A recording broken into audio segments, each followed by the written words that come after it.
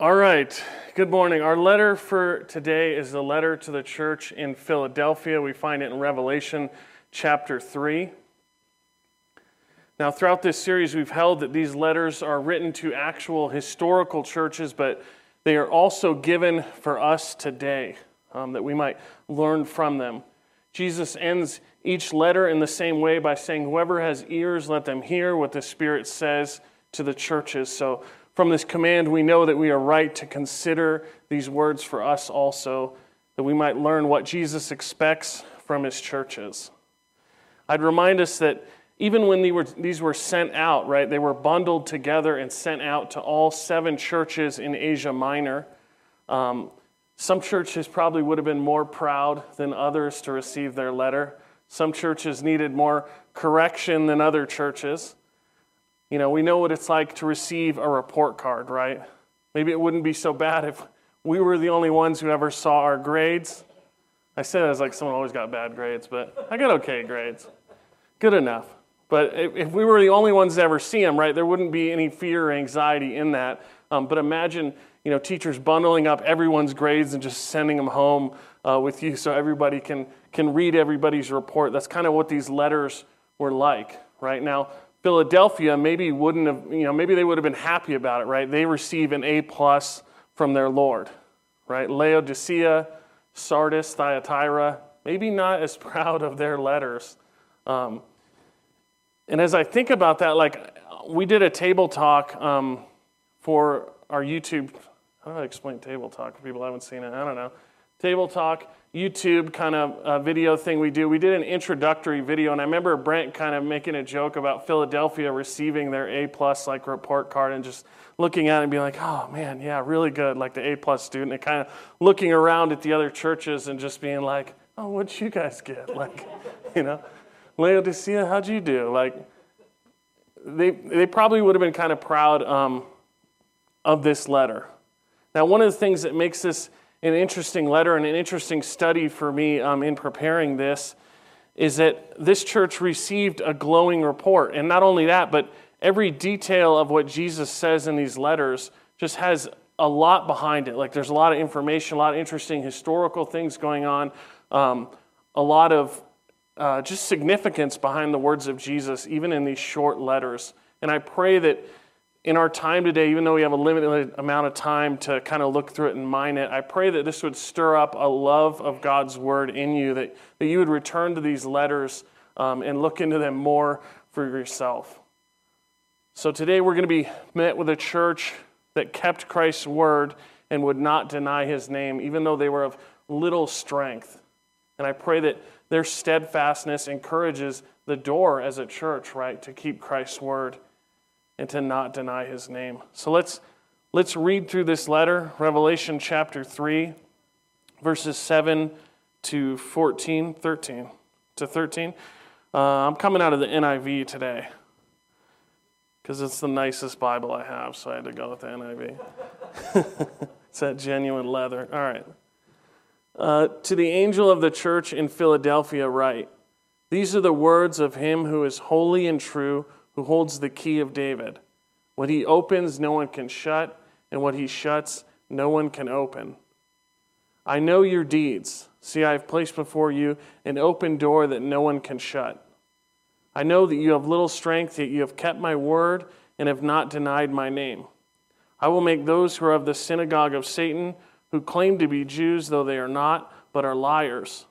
I will make them come and fall down at your feet and acknowledge that I have loved you. Since you have kept my command to endure patiently, I will also keep you from the hour of trial that is going to come upon the whole world to test those who live on the earth. I am coming soon. Hold on to what you have so that no one will take your crown.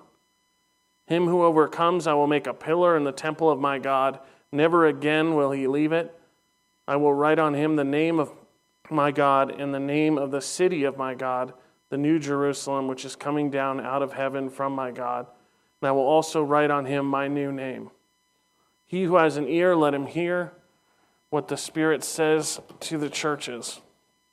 All right, so this letter includes the same 3 sections that we find in all Jesus' letters in Revelation, right? We open with the greeting / qualifications of the sender, Jesus, right? Then we move on to the body, which is kind of the report card section, what Jesus thinks of their works. And lastly, the promises to the one who is victorious or the one who overcomes. So the letter begins with this inscription, to the angel of the church in Philadelphia write. Now, historically, there's been some discussion about these angels and whether they were angelic beings or human messengers. I think this is actually one of those times where our first impression just reading through Scripture may not be the best one. Now, we know the Greek word for angel literally means messenger, right? Often messenger of God, often translates as angel, but not always, right? And this is kind of an interesting rabbit hole to go down. It's something interesting to study this week if you get a chance. But I'd say that I lean towards these angels being human messengers. And one of the reasons for that, one of the big reasons for me, is that we know how these letters were distributed, right? They would have been sent physically to the churches. It would have been written down and sent physically to them. And eventually, now we hold it. So I'm going to go with humans on that one. Jesus continues his introduction to the church by saying, "These are the words of him who is holy and true, who holds the key of David. What he opens, no one can shut, and what he shuts, no one can open." So Jesus identifies himself to them as the one who is holy and true. And I want you to kind of remember that holy and true. We're going to come back to that a little bit later in our time together. But he also is identified as the one who holds the key of David. What he opens, no one can shut, and what he shuts, no one can open. Now, what is a key? Maybe that's a simple question. Let's just think about that for a second. Simply put, a key gives the holder, right, the ability to lock or unlock something, often a door. It also, though, represents authority and responsibility, right? I mean, you wouldn't just give your house key to someone you didn't trust, right? I can remember as a child, right, my parents sometimes would leave us with a babysitter, and they wouldn't give me the key. They would give it to the babysitter. And I would kind of follow the babysitter around. I'd be like, "Can I just hold the key? Can I touch the key? I wanted to take it and just show it to my brother and sister, not punch them in the face, but just show them hey, I'm in charge now. I have the key. I'll lock you in. I'll lock you out. I'll do what I want. Settle down, everybody." I wanted to do that, right? And I would follow around the babysitter, kind of like Smeagol with the one ring, right? I'm always kind of, that's a bad picture, but there's a reason you didn't give the ring to Gollum, right? If you know your Lord of the Rings. There's a reason why I wasn't given the key, right? Pretty obvious. I couldn't be trusted. Now, let me just say real quick, things have changed, okay? I can be trusted now. I have the church key. Brent's sweating. I did lose it for a while, but I found it. And the real reason for me to say that things have changed is just we're house sitting right now for the Campbells. They're in Arizona. Everything's good, just in case you're tuning in. I can be trusted.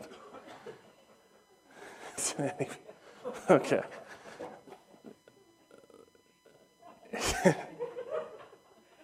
Jesus can be trusted with the key. Okay? He's the only one who's up to the task. So he's given by the Father, he's given the key of David. But what is this key of David? Right? It's kind of an interesting phrase.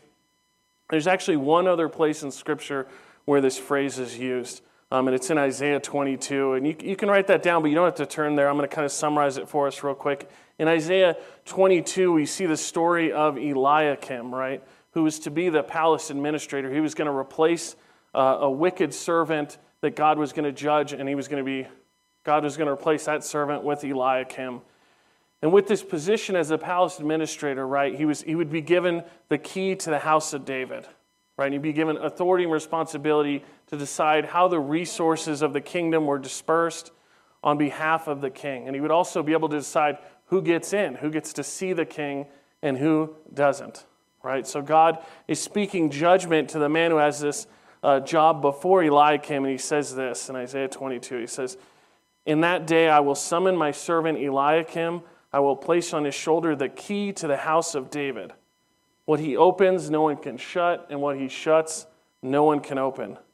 Now in Revelation, right, we find Jesus describing himself as the one who holds the key of David. God has entrusted Jesus with this key to the kingdom. This means that Jesus has ultimate authority over who's getting into the kingdom and who isn't. Who gets to see the king and who doesn't. Now, this truth about their Lord is going to have special meaning to this church in Philadelphia as we continue on in our letter. So let's do that. This next section is what we call the report card section. So how are they doing? What does Jesus think of the work of his church? Let's read it. He says, I know your deeds. See, I have placed before you an open door that no one can shut. I know that you have little strength. Yet you have kept my word and not denied my name. I will make those who are of the synagogue of Satan, who claim to be Jews, though they are not, but are liars, I will make them come and fall down at your feet and acknowledge that I have loved you. Now, to fully appreciate Jesus' word to this church, we need some historical understanding, right? We need to understand the relationship between the earliest Christians and the Jewish synagogues. Right? What is a synagogue? In Greek, a synagogue just means a gathering place, right? It was a place where the Jews would come together. It was a community center where they would study the Torah and they would worship God, and they would also have social celebrations and events and things like that. For many Jews in the first century AD, this was a major part of their life, right? They were in a Roman-occupied empire. This was a safe space, for lack of a better term, for them to come together and worship and do their thing. To be Jewish during this time was to be part of a local synagogue. It was the center of their community. And so when Jesus came, who did he come to? He came to the lost sheep of Israel, right? He came as a Jew to the Jews. In fact, each of the four Gospels tells us he spent a lot of time in these synagogues teaching with people and walking with them. As he would travel around Galilee and Capernaum, he would frequent these gathering places, right? It was a good place to find people. And in John 18, when Jesus is being questioned by the high priest, right? It's after he's arrested and he's being questioned by the Jewish authorities. They're asking him about his teaching, and how does he respond? He says, I have spoken openly to the world. I have always taught in synagogues or at the temple where all the Jews come together. I said nothing in secret, so why question me? Ask those who have heard me, surely they know what I have said. So even after Jesus ascends into heaven, right, his disciples continue to testify in the synagogues about everything Jesus said and did during his earthly ministry, right? And even how he died for their sins and rose again, right? It was a continued pattern after that. And even as we look into the book of Acts, right, we went through that as a church, remember that Paul would often go first to the synagogues, right, and then to the marketplace or the public square, right? First he would go to the Jews and then he would go to the Greeks, right? And why do you think he first went to the synagogues?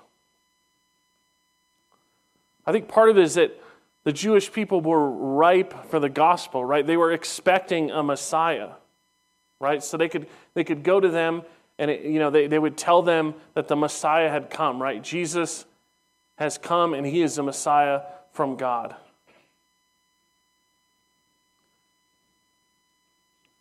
So Christ came first to them and his disciples did also. In fact, most of the early Christians came out of these synagogues. Right, we know that. Came out of Judaism. Both people who were ethnically Jewish and also God-fearing Greeks, they're called. People who had converted to Judaism.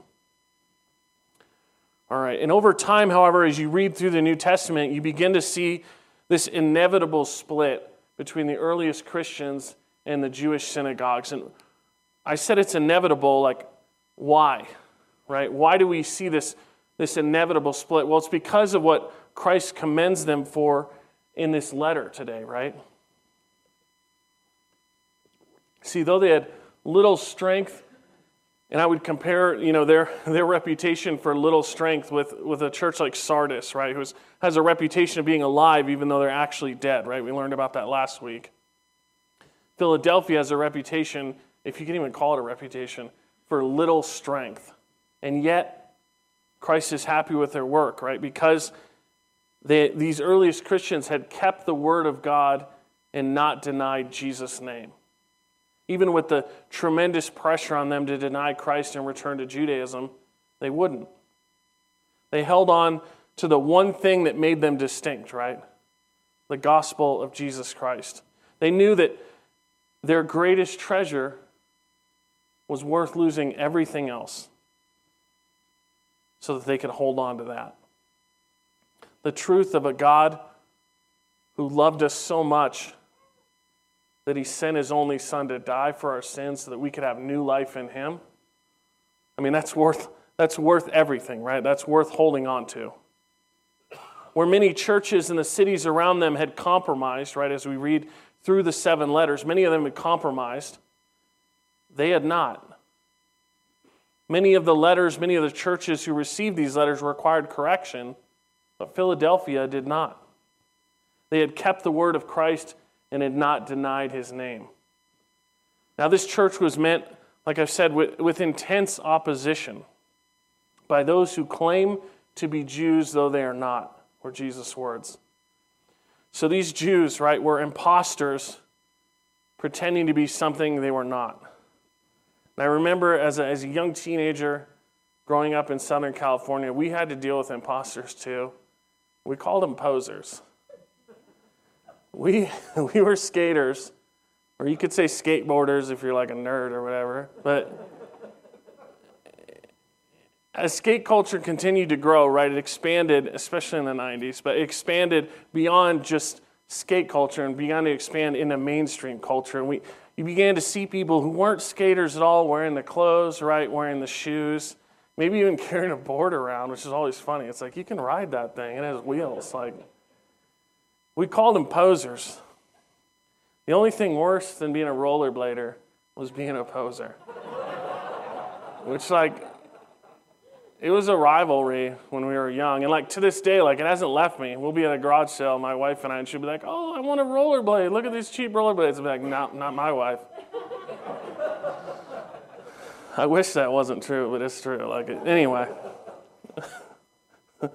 I would love you less. Okay, sorry. Hopefully she's not tuning in. Okay. All right. We'd call people out as posers, though. We'd be at the mall and we'd see someone and be like, poser! They could have been a way better skater than me, but we were always trying to call people out as posers, and they would have to drop their board and do a trick, right? So I made sure I could do a few tricks, right? Just in case someone called me a poser. I did a kickflip once and then just retired right after. I was like, I peaked. I'm done. Anyway, no one wants to be called a poser, right? So Jesus is calling these unbelieving Jews out as posers. They pretend to be the children of God, yet refuse God's own Son. Now they're taking it a step further, and they're persecuting God's true children. But Jesus had warned his followers about this, right? In John 16, before he goes to the cross, Jesus warns them specifically about a coming friction with the Jews. He says this, he says, they will put you out of the synagogue. In fact, a time is coming when anyone who kills you will think that they are offering a service to God. They will do such things because they have not known the Father or me. I have told you this so that when their time comes, you will remember that I warned you about them. Now, in our text today, these warnings are no longer future, right, but present. Jesus goes so far as to call them a synagogue of Satan, which makes me feel dirty to even repeat. That's a hard judgment. They're persecuting Christ's church just like they persecuted Christ. Now, we talked about the deep cultural importance of the synagogue for first century Jews, but just imagine how painful it would be to be cast out from that group and even met with violence. Not only are you losing a large part of your community, but you'd be told that you're losing your place in the people of God, the nation of Israel. Like, just think how devastating that would be. It would have been like losing your social, your cultural, and even your spiritual identity all in one. Early Christians lost their place and their welcome in the synagogues as it became clear that they weren't going to stop talking about Jesus, right? They weren't going to deny Christ. They weren't going to leave the gospel behind. And yet the Jews weren't going to accept Christ as God's chosen Messiah. So Christians were cast out the door, and it was shut behind them.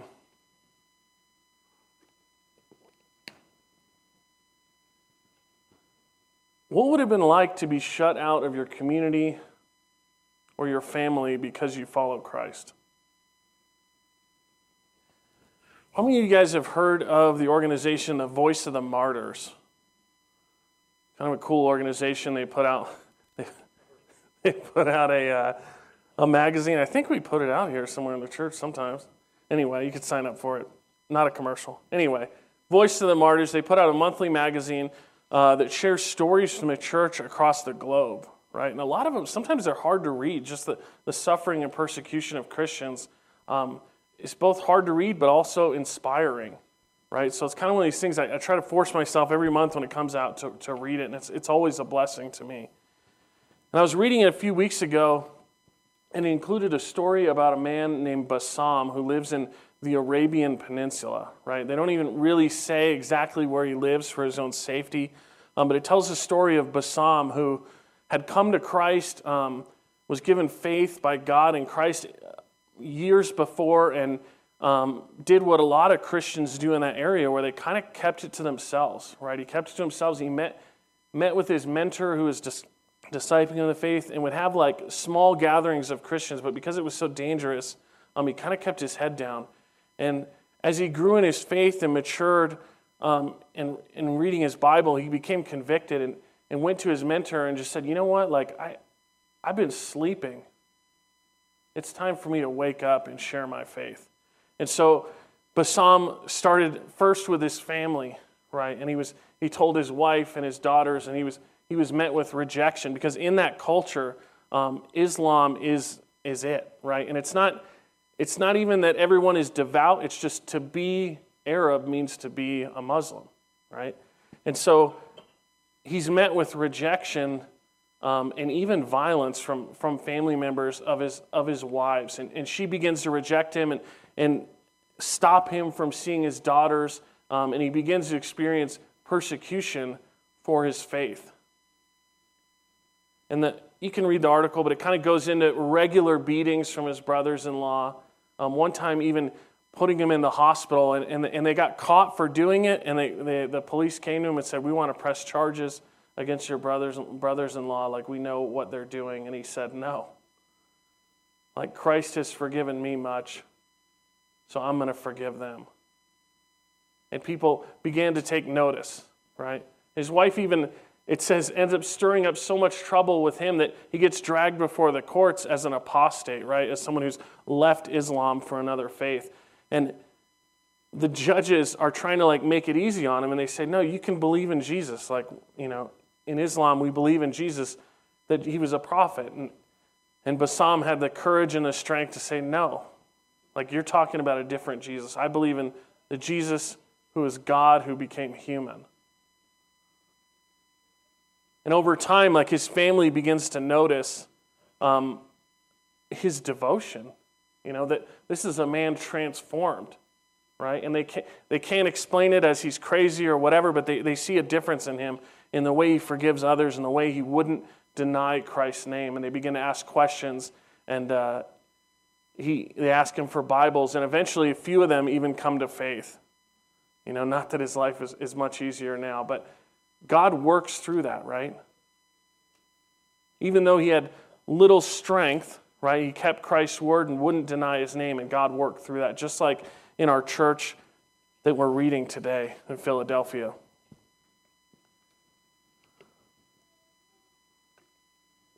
Now, the truth is, we don't have to look throughout history or even across the globe to find Christians who suffer for the name of Christ, right? There are people in this congregation, I know some of your stories, who have suffered because of your faith in Christ, right? It's cost you in your family relationships or at your job. What does Christ have to say to those who have a door shut in their face? Let's read it. He says, "See, I have placed before you an open door that no one can shut." Wow. An open door that no one can shut. What an encouragement this would have been to this church in Philadelphia. What an encouragement this is to Bassam or to us as we follow Christ. In Christ we find an open door, right? And what is this door? Where does it lead? This door leads into the kingdom, right? The kingdom of God that Jesus spoke about in the Gospels. This door leads to salvation. This door leads us to our Father in heaven. What a promise for this church in Philadelphia of an open door. And yet, Jesus is just getting started here in this letter with promises and gifts to the church. Jesus continues in verse 10. He says, "Since you have kept my command to endure patiently, I will also keep you from the hour." I'm not so sure. I think it's difficult to build a doctrine like that here. Here are some things we do know, right? This letter, as we've said, was written and addressed to an actual congregation, right, that existed. We know this promise would have had direct meaning for them. Like when Jesus said it, they would have understood it as something significant. It is difficult to draw a larger meaning from this verse for us. Part of the reason is this isn't a promise to the one who is victorious, right, which we take as gifts to Christ's church kind of at large. It's not part of that coming section, but rather appears to be a specific promise made to a specific church because of enduring patiently. Not every church who received a letter was commended for enduring patiently. Not every church who received a letter was promised this reward.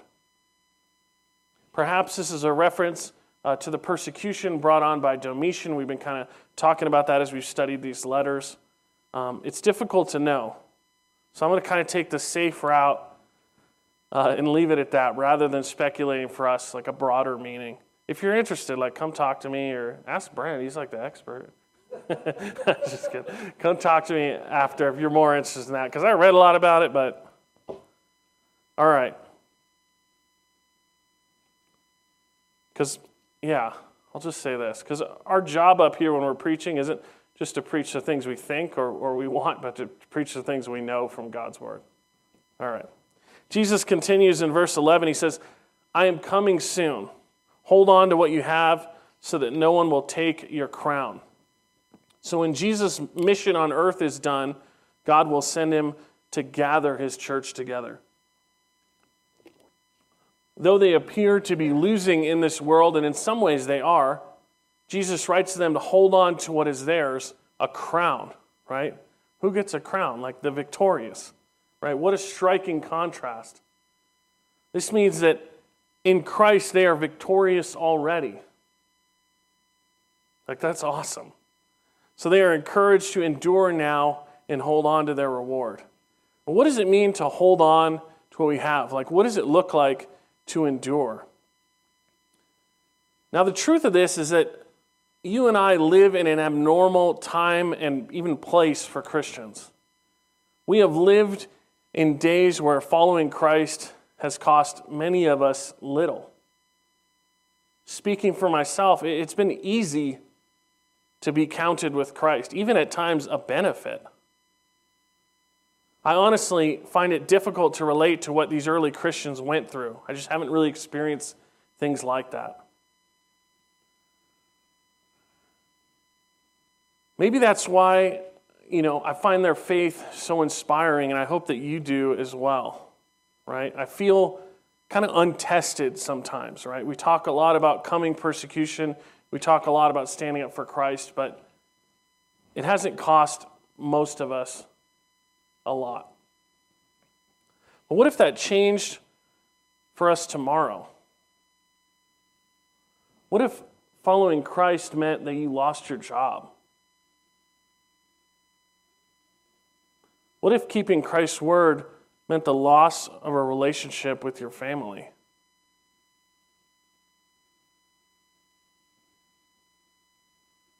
What if not denying the name of Christ cost you even your life?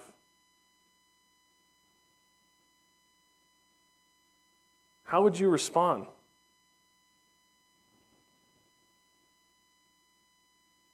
I invite you to consider today, what does it look like for me to keep Christ's word? What does it look like for me to confess Christ's name and not deny it?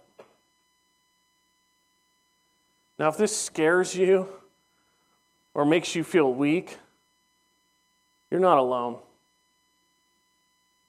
I kind of feel that way myself, but remember that Christ is with you, right? It's not by your own power that you will stand, but by the power of Christ. In the beginning of this letter, Jesus identified himself as the one who is holy and true. Now, what's kind of amazing about that is not only is Jesus holy and true, but for those who have placed their hope and trust in Christ, he has become for us holiness and truth, right? It says in Scripture, it is because of God that you are in Christ Jesus, who has become for us wisdom from God, that is righteousness, holiness, and redemption. The power we need to confess Christ before the world and to keep his word is given to us by Christ, by what he accomplished for us on the cross. In Christ we are redeemed and made able to stand for his name. All this so that one day we might walk through that door, a door that no one can shut, into his kingdom without end. Next, we read the last section of this letter. This is the promises to the victorious. Or some translations say the one who overcomes. In verse 12, it says, "The one who is victorious, I will make a pillar in the temple of my God. Never again will they leave it." Now, one of the things we know about the city of Philadelphia is that they were famous for earthquakes, right? In AD 17, there was a massive earthquake that destroyed the town, but like a few things were left standing, and those were the pillars of the buildings, right? And so after this earthquake, those who were able to get out lived outside the city in camps for years and years while the city was being rebuilt. And history tells us that many of those people never even moved back in. The ones who remembered what that earthquake was like, the terror and the danger, just never wanted to live in the city again. Think about what a promise this would have meant to them. Those of little strength are now told that they will be made pillars in the temple of God and that they will never leave it. Like, that's pretty cool. No one will ever shut them out, right? Our Creator welcomes us into his kingdom and loves us because we are his. There was also a practice of inscribing the names of faithful public servants onto these pillars. This is likely the sense of Jesus' next promise to them. Kind of in the middle of verse 12, it says, "I will write on them the name of my God and the name of the city of my God, the New Jerusalem, which is coming down out of heaven from my God. And I will also write on them my new name. Whoever has ears, let them hear what the Spirit says to the churches." Now, in this closing section, Jesus promises that the victorious in him, the one who overcomes in him, will be marked by him. He will write the name of God, the name of the New Jerusalem, and even his own name on them. Have you ever written your name on something? I'm sure you have. We all have.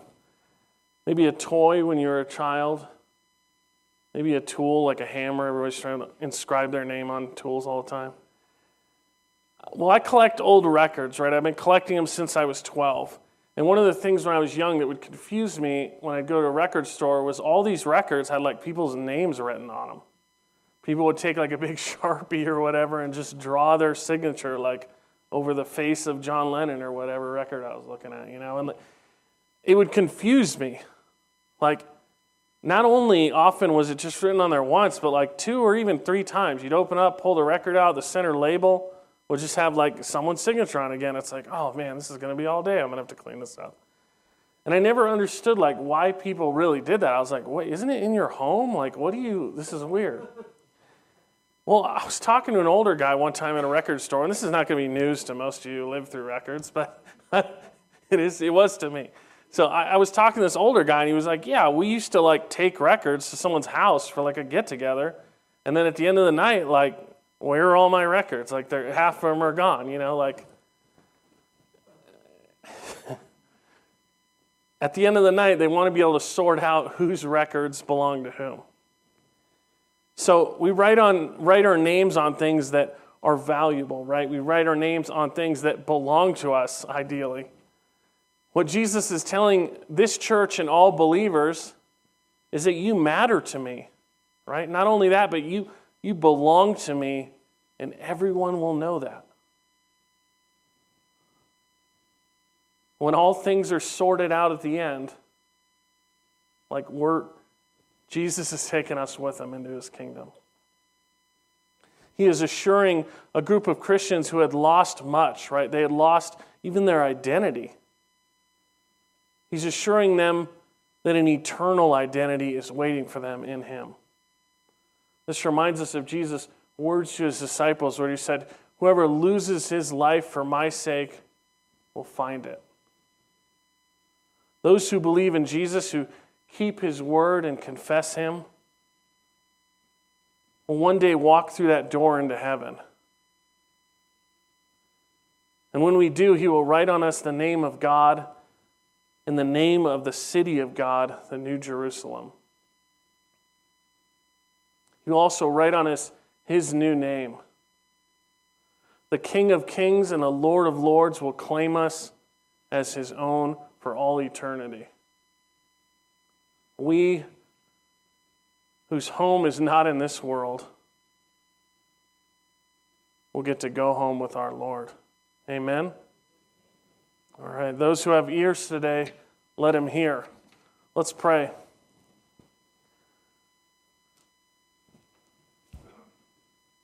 Lord God, I thank you for the ability we have to gather in a safe location as your church, Lord. I pray that you would be with your people and that anyone on this earth that ever has a door shut in their face for their faith in you, Lord, I pray that you would be with them and that they would be reminded of the open door that we have in you. We thank you for dying to open a door for us into your kingdom. In Jesus' name we pray, amen.